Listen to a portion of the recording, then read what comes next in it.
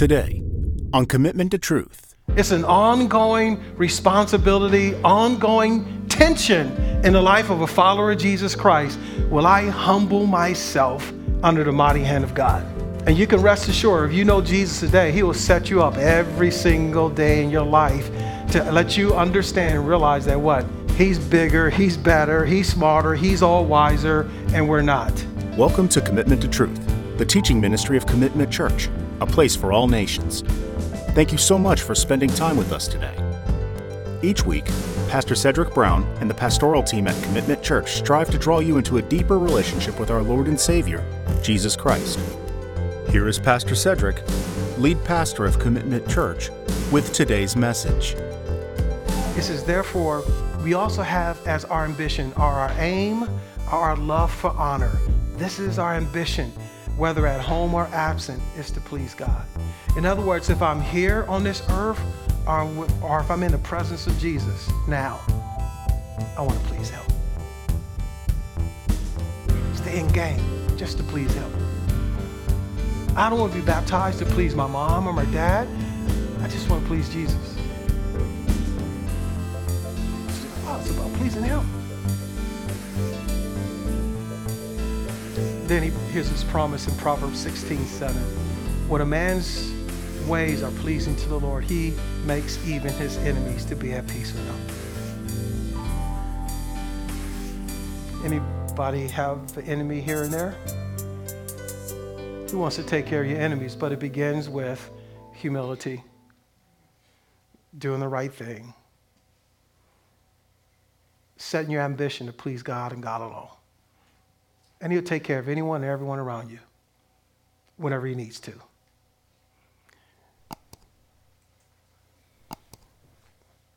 Here's our fourth and final point.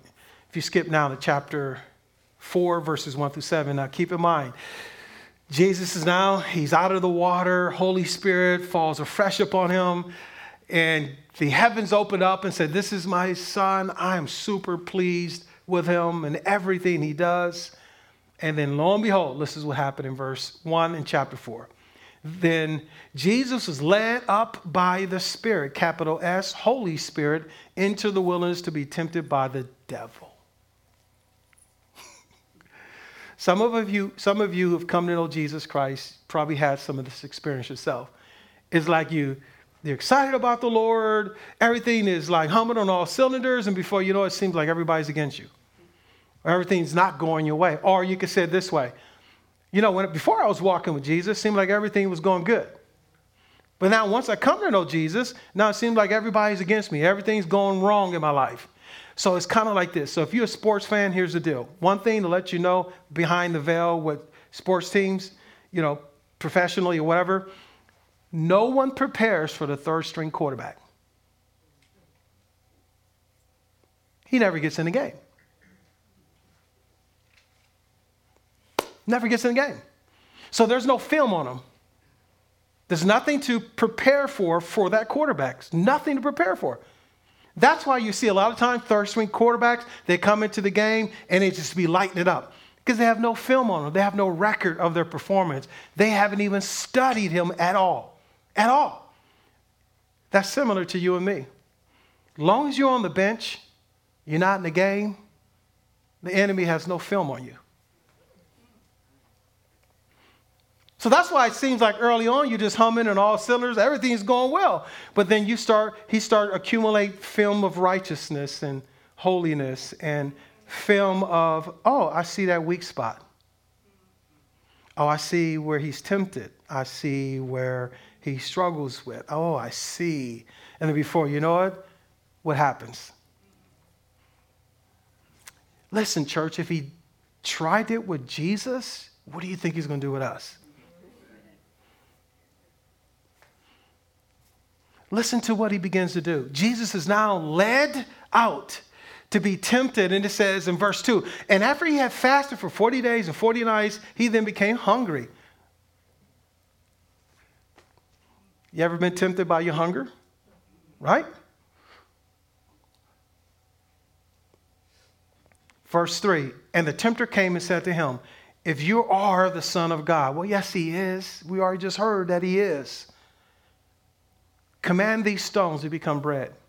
But he answered and said, it is written, man shall not live by bread alone, but by every word that comes out of the mouth of God. So what Jesus is doing right away, he's saying, okay, here's Satan, here's the demonic forces coming at me. I will combat it with some of you know, with the authority of God's word. But then listen to what happens in verse 5, the trickery of the enemy. Then the devil took him along into the holy city and said to and had him stand on the pinnacle of the temple. And he said to him, if you are the Son of God, throw yourself down, for it is written, he will give you his angels orders concerning you. And on their hands they will lift you up so that you do not strike your foot against a stone. So you know what Satan did? Some of you may know this and not know this. He gave him partial truth. What he partially quoted, was Psalm 91. So go back and read Psalm 91 and compare it back to this verse. But you know what he did? He misquoted it. Partial truth is not truth at all.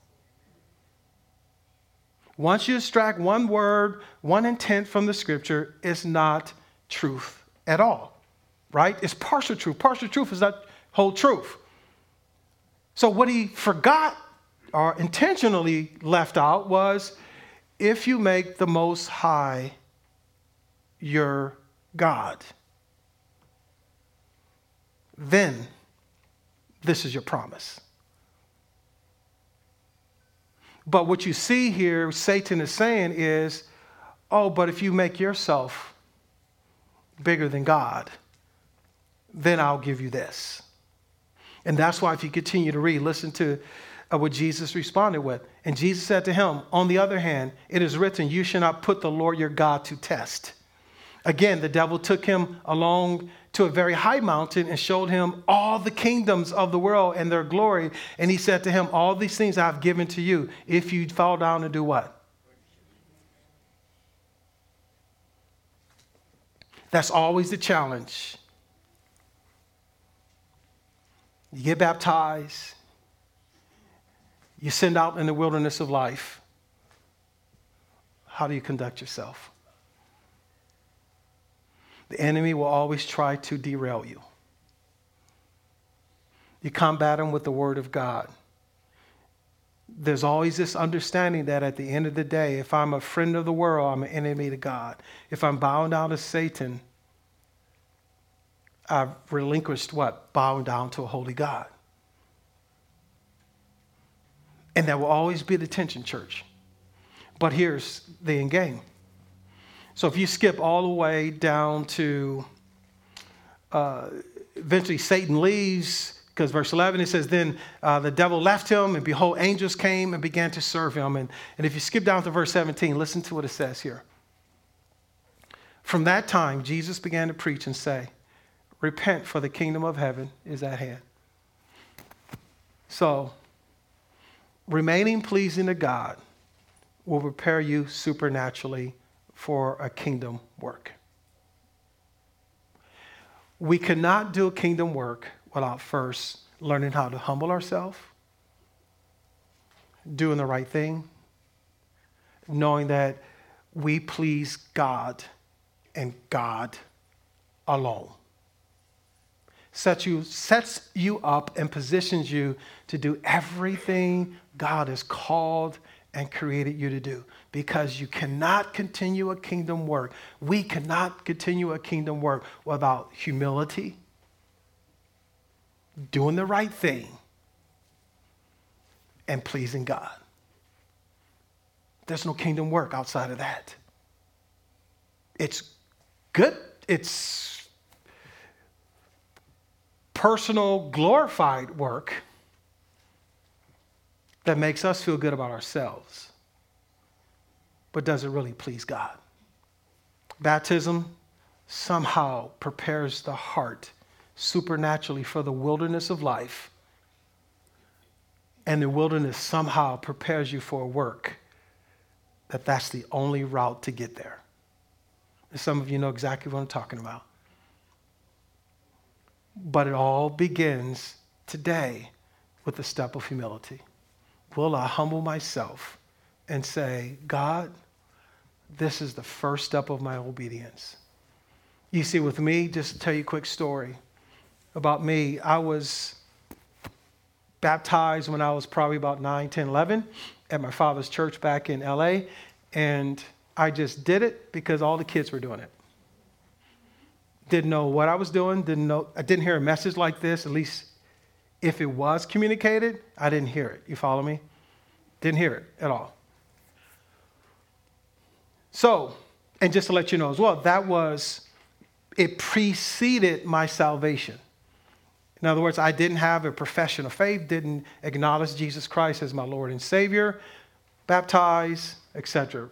Remember, you don't get the team jersey until you what? First on the team. So I got the team jersey prematurely, if you would. So then when I came to Philadelphia, some guys got in my life, discipled me, mentored me, challenged me about being baptized. So I was growing in my faith, realized that, even though I was baptized in, didn't know anything I was doing, didn't know why I was doing it, and it preceded my clear commitment to follow Jesus Christ. So I was baptized again in a close friend's bathtub. Reggie White, remember that baby? In his jacuzzi. Got married. Lisa came. She was baptized in the same jacuzzi. So my point in saying that is I was baptized. It was irrelevant, at least to me. You follow me? So I was rebaptized because it just didn't make sense. So there's other people who would say, you know what? I was baptized when, as a Catholic or a Presbyterian or something, and I was a little kid, and I didn't really understand, but now God is saying, now you know, it's time to do the right thing. There's some who says, hey, you know what? Shucks, I was baptized, but I just fell into sin, did whatever I wanted to do. I need to be baptized to reboot and just reestablish a commitment to Christ. So I say all of that because over the years, and even this morning, there were people who says, you know what, I got to be baptized. One says, listen, I was baptized before, but you know what? God is telling me I need to be baptized today just to, put it in my own words, reboot, recommit, refocus, and do what's right and head into his ministry.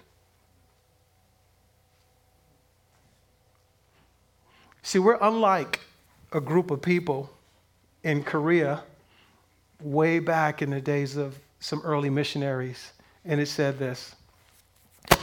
It was said that back then there were just pages of the scriptures that they would get. Not a whole Bible, not just the New Testament, not just the Old Testament. There were just pages of the Bible that they would get to read. So what they would do is they'll read certain passages, pass it on to the next person, and then what they'll do is that they would then seek to obey and do what the scripture says that was revealed to them. They'll accept the message, and then they'll exchange it, the other leaflets or pieces of paper they received from the text, and they will obey that. And then it somehow led to baptism. And it began this whole conversation, I guess, in the community of, well, what was baptism all about, and who's able to do baptism? So they came up with this radical conclusion. They said everyone went home, took a personal, private bath in the name of the Father, the Son, and the Holy Spirit. Because they're like, we don't know what to do. We don't know how to do it. We just go home, take a bath in the name of the Father, Son, and the Holy Spirit. Well, listen, church, here's the deal. We don't just have a piece of the Bible. Too much is given, much is required. We have the entire text. So there's no going home, taking a personal bath in the name of the Father, Son, and the Holy Spirit. It's about knowing what the scriptures teach and doing what it says to do. So baptism, 3 simple reasons for baptism. 1, it's the right thing to do. If Jesus did it, he modeled it, why shouldn't I? The King of Kings, the Lord of Lords says, maybe I should do it because it's the right thing. Maybe we should do it as well. The second is that there's this outward expression of your inward faith. In other words, if you put your faith and trust in Jesus, you got to come public with it. And can I say this, church? A public baptism like this is like really soft. Because the real world is where you leave this building. This should be easy to be vulnerable here. Because 99.9% of the people, I hope, know Jesus. This should be like the most comfortable place to be vulnerable. They say, you know what? Okay, I don't like getting my hair wet, but I'm going to get my hair wet today. Oh, God, they're going to see my legs. They're going to see my toes. They're going to, we'll get baptized with your socks on. Shucks, it doesn't matter. We had a brother years ago. Some of you may have been here. You know what he did? He was like the last person. He just stood up. He came forward in his clothes. Had a young man do that too. Came forward with his clothes, just jumped in the water and got baptized. I'm like, okay, this is pretty cool. One did it in the wintertime. So I'm not advocating that, because and that made us get trunks and shirts and towels, because we're like, we probably should be prepared for this. And with that literally, we did buy some trunks for the next time around, just in case someone says, I want to be baptized. So outward expression of inward faith. Third, there's something supernatural that does happen. In Colossians chapter 2, he says that there's this circumcision that is made in the heart that nobody else sees but God. That God does something when you go down to that watery grave and you come up in the newness of life. There is something that does happen that is unexplainable. I can't explain it to you. I can't articulate it in any way, but there is something that he does in you to prepare you for whatever he wants to do through you. Now, here's our challenge. And this is like a 3B, is that our challenge will always be to go back to what's normal. I call it my favorite jean syndrome. You know what that means? No, you can get up, take a shower, take a bath, whatever. But the tendency will be, well, those jeans make me feel a certain way. They fit good. They fit my curves. They make me feel good. Blah, blah, blah, blah, blah. So the tendency is to still reach for those jeans because of the way they make you feel and put them on a clean body. That's the human tendency, and that's why Paul reminded the church at Ephesus, take off unrighteousness and clothe yourself with righteousness. There's this ongoing journey of taking off to put on, taking off to put on, taking off to put on until you see him face to face. Today, for someone, young or old, there may be this first step of responsibility, and that is our first step of humility, and that is to surrender your life to Jesus. In other words, to acknowledge that you're a sinner and you need Jesus to save you. To acknowledge that you've lived a life apart from Christ, but today you want Christ and his Holy Spirit to indwell you for the rest of your life. You want to commit your life to him until you see him face to face. Thank you again for listening to our series, From Commitment to Truth, the teaching ministry of Commitment Church, a place for all nations. Then Jesus arrived from Galilee at the Jordan, coming to John to be baptized by him. But John tried to prevent him, saying, I have need to be baptized by you, and do you come to me? But Jesus answering said to him, Permit it at this time, for in this way it is fitting for us to fulfill all righteousness. Then he permitted him.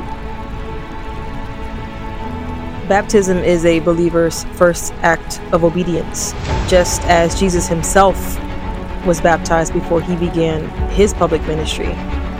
It's also the outward expression of our new inward faith. It's the declaration that Jesus is our Lord and Savior. Hi, this is Pastor Cedrick. And if you would like to take this next step of obedience and make a public declaration of the finished work of Jesus Christ in your life, I would encourage you not to hesitate.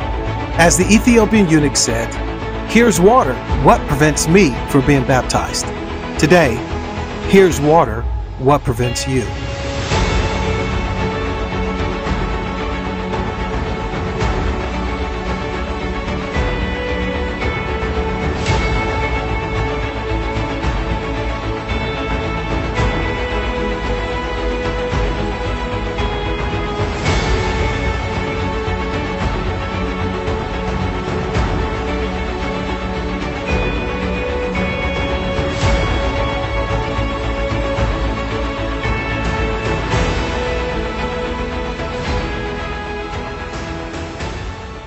If you want to listen to the previous messages in this series, or if you want to hear messages from other series, visit Commitment Church on YouTube or Pastor Cedrick Brown on Spotify, Pandora, or other podcast providers.